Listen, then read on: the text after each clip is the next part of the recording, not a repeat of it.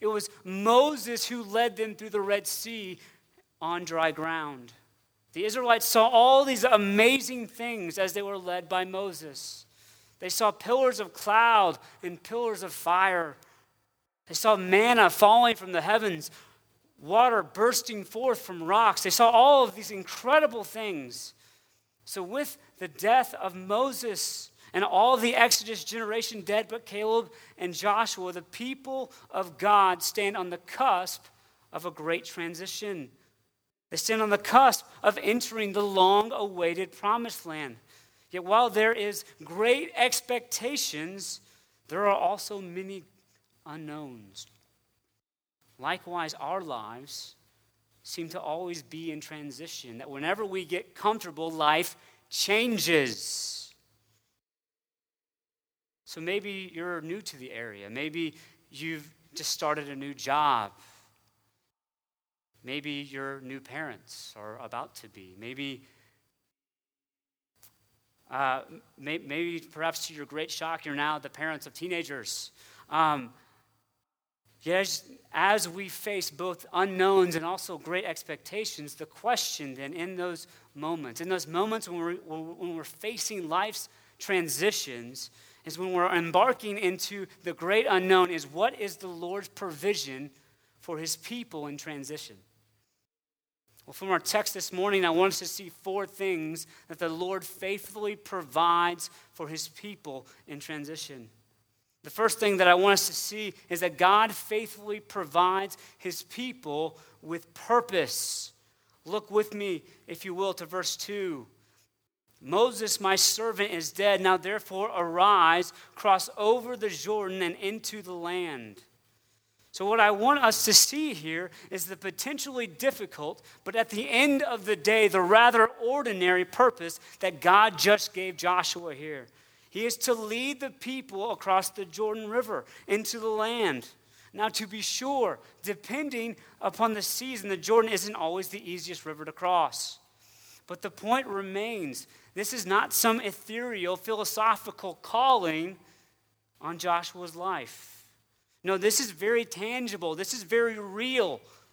A calling that will require him to be diligent, to be faithful, to work with people, to be hardworking, and to be prepared.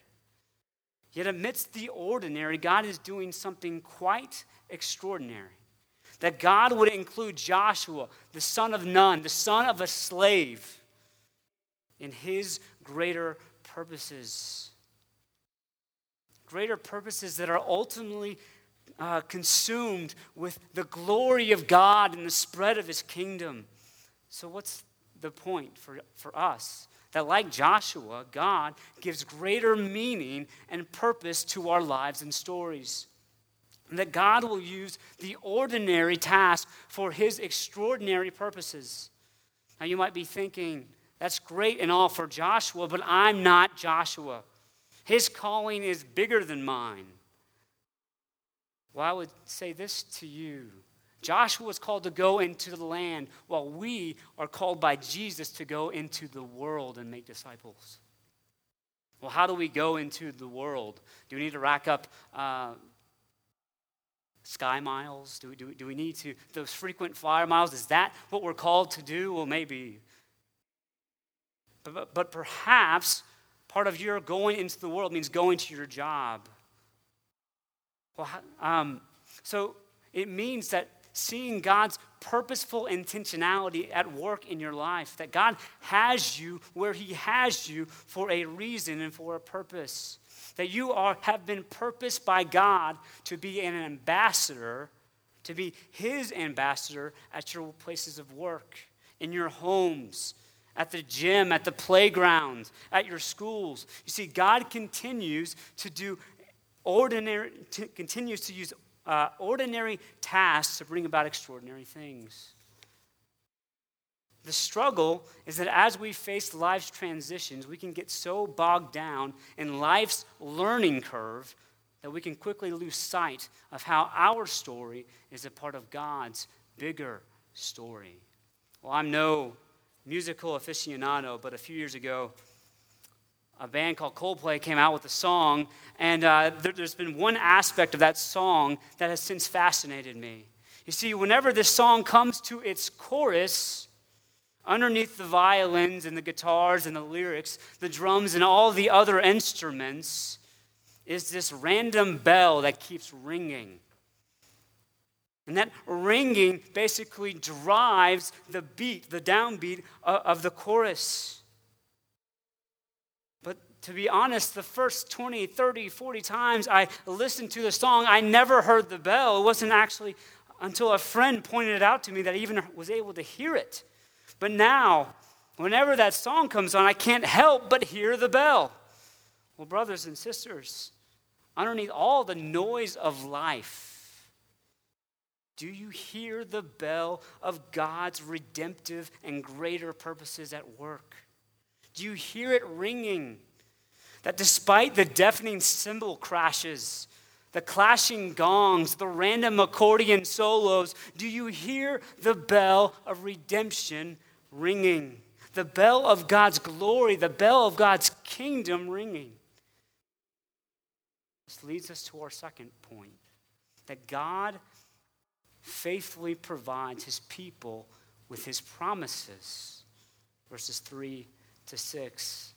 There's a phrase, as I promised, and this phrase will serve as a refrain throughout the book of Joshua, because the book of Joshua sees the fulfillment of so many promises, promises that God made with his people, promises that God made with Abraham, promises that Joshua was to feast his soul upon, promises that were to be a sure and life-giving foundation for him as he leapt forward into the great unknown.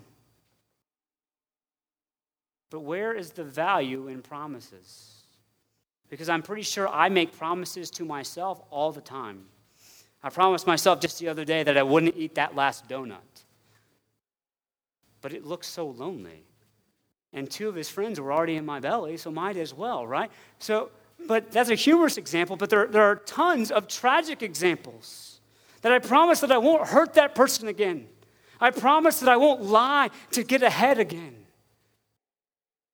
I promise that I won't do that ever, ever, ever again. But we sadly do. We break promises to ourselves all the time. Well, brothers and sisters, the value of promises is not in the promises themselves. The value of promises is in the one who gives the promise. And there's one thing in this uncertain world that we can bet the farm, that we can bet the whole of our lives upon, is the promises of God. For God always, always, always keeps his promises. J.I. Packer once said that the stars may fall, but the promises of God will stand and be fulfilled. So what's so amazing about God's promises? Well, there's many things I could say here, but one of the adjectives that we sometimes use to describe God is boundless. That God is boundless, that he has no constraints, that he is subject to nothing, that he is that everything is subordinate to him, that nothing rules over him, not even time, not even space. And here's what's amazing, is that he who is boundless has bound himself to twerps and knuckleheads like you and me. That's amazing. And why? Because in his grace and his loving mercy and kindness, he loves us. He loves us. So why are God's promises so important for us to remember as we face life's transitions? Well, life is filled with many great unknowns. And when we face unknowns, there can be much to be afraid of. So in those fearful moments, we need to buoy our faith with the promises that God makes to his children. That in the unknown, that we're able to double down on what we do know. And in God's wondrous grace, he has woven into his glorious and beautiful scripture promise upon promise. So my question for me and my question for us all is, are we plundering God's word for his promises? Have you ever tried to drink a Wendy's Frosty through a straw or a really thick milkshake and almost like blacked out trying to drink it? That's what we should be doing with the word of God. Finding those promises and sucking every last drop so that we would taste and see that the Lord is good. This leads us to our third point, that God's faithful provision, which is a path to walk on. See, Joshua is about to embark upon a journey into a great unknown, and he's going to have to make difficult decisions. He's going to have to do hard things. So in those moments, how will he know what to do? Well, let's look at our text and notice, if you will, how God describes his word. That Joshua is to be careful to do all according to the law, not turning from it to the right or to the left, that you might have good success. See, God's law and his precepts are being described here by God to Joshua as a path on which he was to walk. Because God, through his word, as the psalmist in Psalm 16:11 says, God makes known to us the path of life. The path of life. For as we see in the Psalms, as we see in the book of Jeremiah, there are but two paths, the path to life and the path to death. That for Joshua, there will be paths that will look good to his eyes, but will ultimately destroy his soul. So in verse 7, God basically says, I want my word to run so deep within you that it courses through your veins, that scripture would seep out of your pores, that the divine fingerprints of God's scripture would be smudged all over your DNA. The question is why? Why is it so important for Joshua and for us to have God's word so deep within us? Because life in a fallen world is messy. It's hard. It's confusing. For our lives will be filled with difficult decisions that need to be made in difficult situations. Which is why God calls us to be meditating day and night upon his word, so that as situations and questions arise, that the word of God would be percolating, would be bubbling up within our hearts. So what's percolating in your heart this morning? Is it the words of God, the words of life, the words of joy? Or is it something else entirely? See, Joshua, and likewise you and I, will have to navigate many difficulties in our lives. And the age-old question will be, what will we trust in more? Will we trust in what we see, or will we trust in what God says? Because if we can be honest with ourselves, our perspective is painfully limited. I had a friend of mine who once contracted Lyme disease because he had a small tick on the small of his back, and from his perspective, it was just a mole or a freckle of some variety. See, our perspective is so small that we can't even be fully aware of what's happening on us. We can't even be fully aware of what's going on with us, much less what's going on in this cosmos. So this is why in verse 8, God calls him to meditate on the law day and night, so that as it comes to decisions, that as he faces grave difficulties, that his thinking and his processing would be seasoned with a divine perspective. So he calls him to meditate on God's word day and night, which means we need to be in the scriptures. Not because reading the Bible will somehow make God love us more. No, reading the Bible won't make God love you any more than he already does. But what it will do is help you to see and help you to understand more and more and more of the love that he has so graciously lavished upon you. Oh, but our lives are so busy. And who has the time, morning and evening, to be in the Word? Well, brothers and sisters, Joshua was a busy man. He was the leader of millions of people. He was the commander of an army of hundreds of thousands.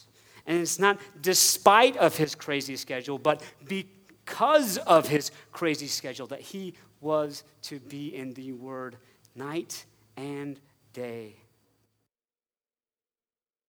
This passage also speaks to us about the law of God. So how are we viewing God's law? David saw God's law like it was honey on his lips. To Joshua, it was a path to life. Yet so often in my own heart and in my own life, I see it as a burden.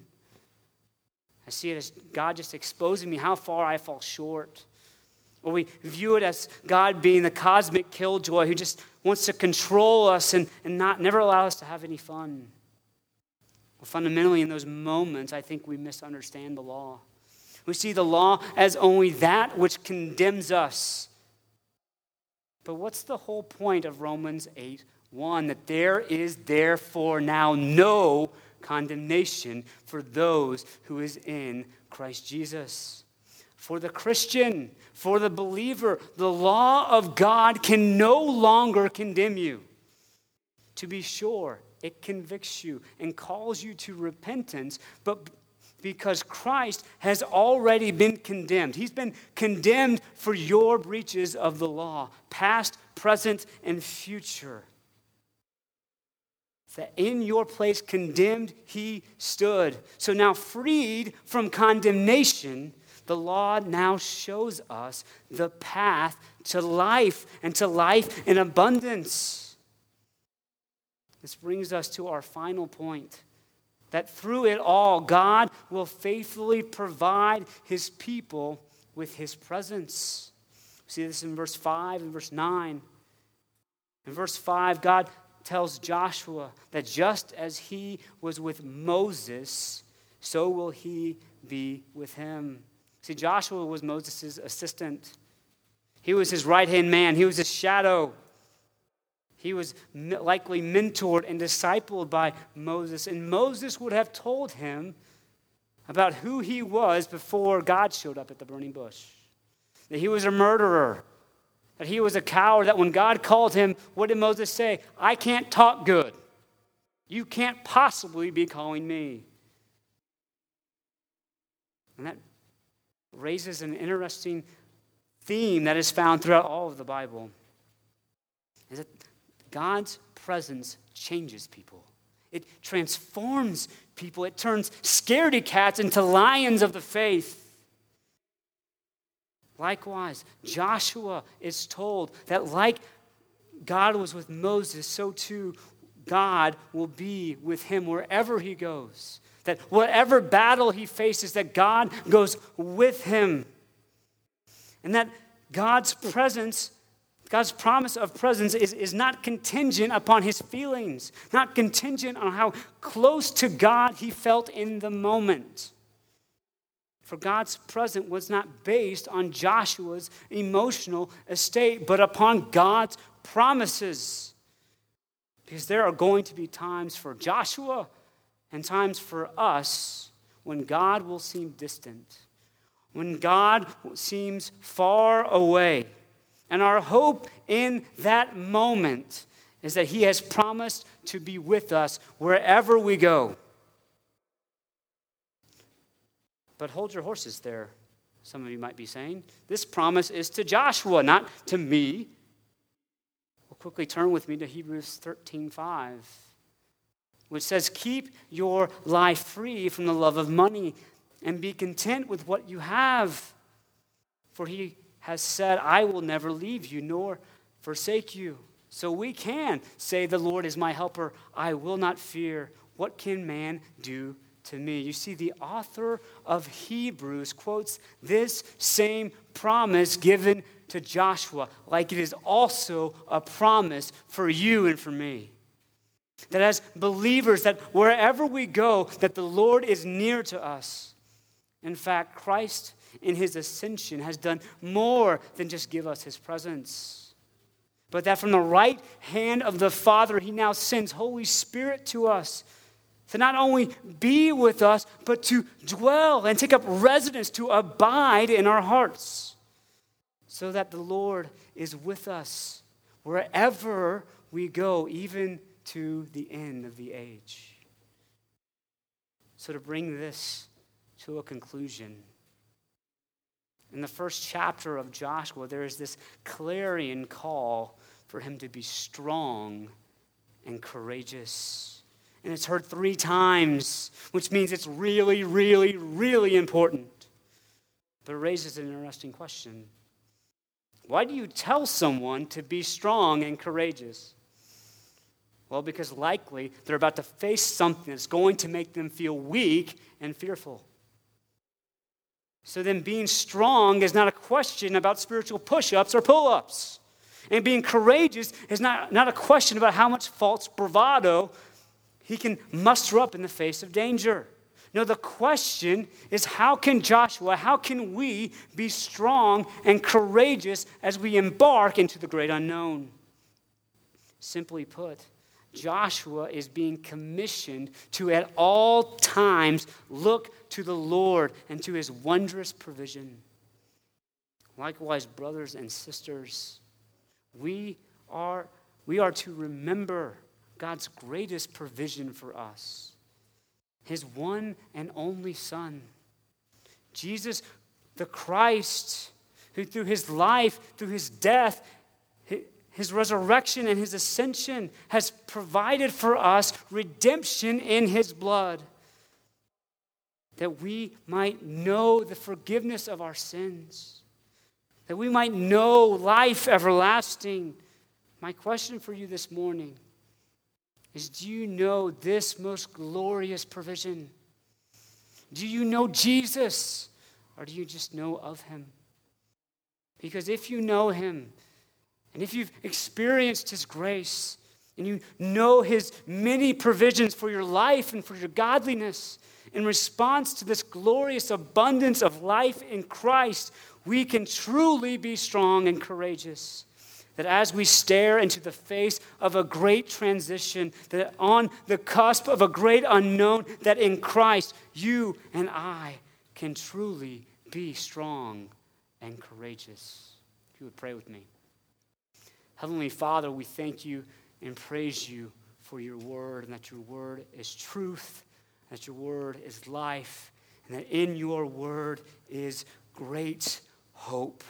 So, Father, I pray for the hopeless amongst us. Give them hope. Show them Jesus. And Father, we thank you and praise you for your word. It's in your name I pray. Amen.